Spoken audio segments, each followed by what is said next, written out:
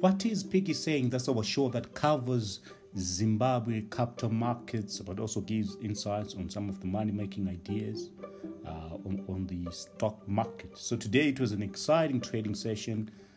8th of March 2021, we saw trading activity, it sort of remains quite solid, given that it was 61.8 million that traded. Most of the trades, of course, were in your Delta, 19 million traded. There were also significant trades in Ariston, Mikus, OKZim, and also ZHL. ZHL actually traded 1.9 million today.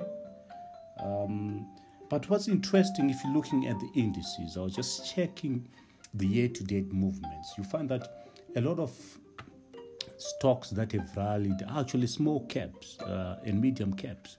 So small caps have gained 209.67% on a year-to-date basis.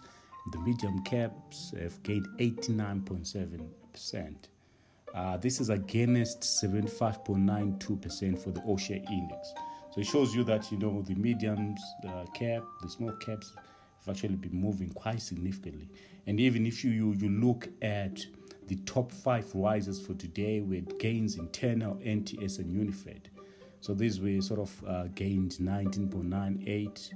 That's for Ternal. NTS was up 19.9, and Unifed gained 11.3. So we continue to see a trend where these small caps, and medium caps are actually rallying when compared to the traditional blue chips or the big caps. On the losing side, we had losses in Hippo, Ariston, and Star Africa. But overall, I think the trend will continue with some liquidity inflows in the market will sort of sustain some buying activity. And even if you then look at the overall market cap, we're now at 550 billion. That's the local currency. So when you then apply the exchange rate, maybe if you put it at 100, it shows you that the market cap is around 5.5, which is an all-time high.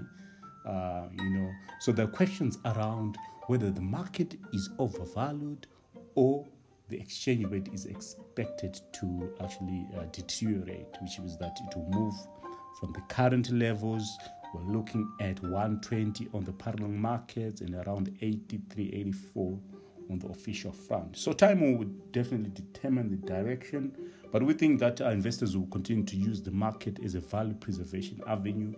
There are a lot of hindrances, especially when you then consider ZWL balances. There are limited options. You can't play on the real estate. You can't put commodities within your portfolio. So definitely investors will continue coming on the ZSE. But stock picking will be key in terms of identifying the opportunities. Like I said, medium caps, small caps, they've rallied quite significantly.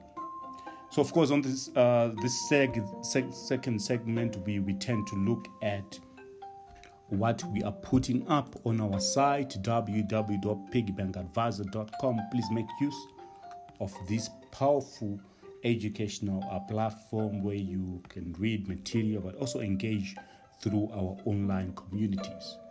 So of course we've been running a lot of campaigns, but I just wanted to highlight that the SEC-ZIM, which is the Securities and Exchange Commission of Zimbabwe, has been running a series of webinars, and the most recent, of course, is the one on exchange-traded funds.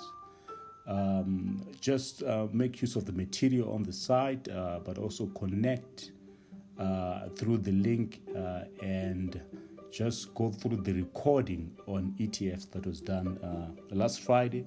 Just gives you sort of an educational background on what ETFs are and how you can actually take advantage of ETFs in terms of investing and diversifying your portfolio. Otherwise, for more insights, please stay tuned, stay plugged in on piggybankadvisor.com. We'll be happy to engage, share insights, share ideas around trading and investing.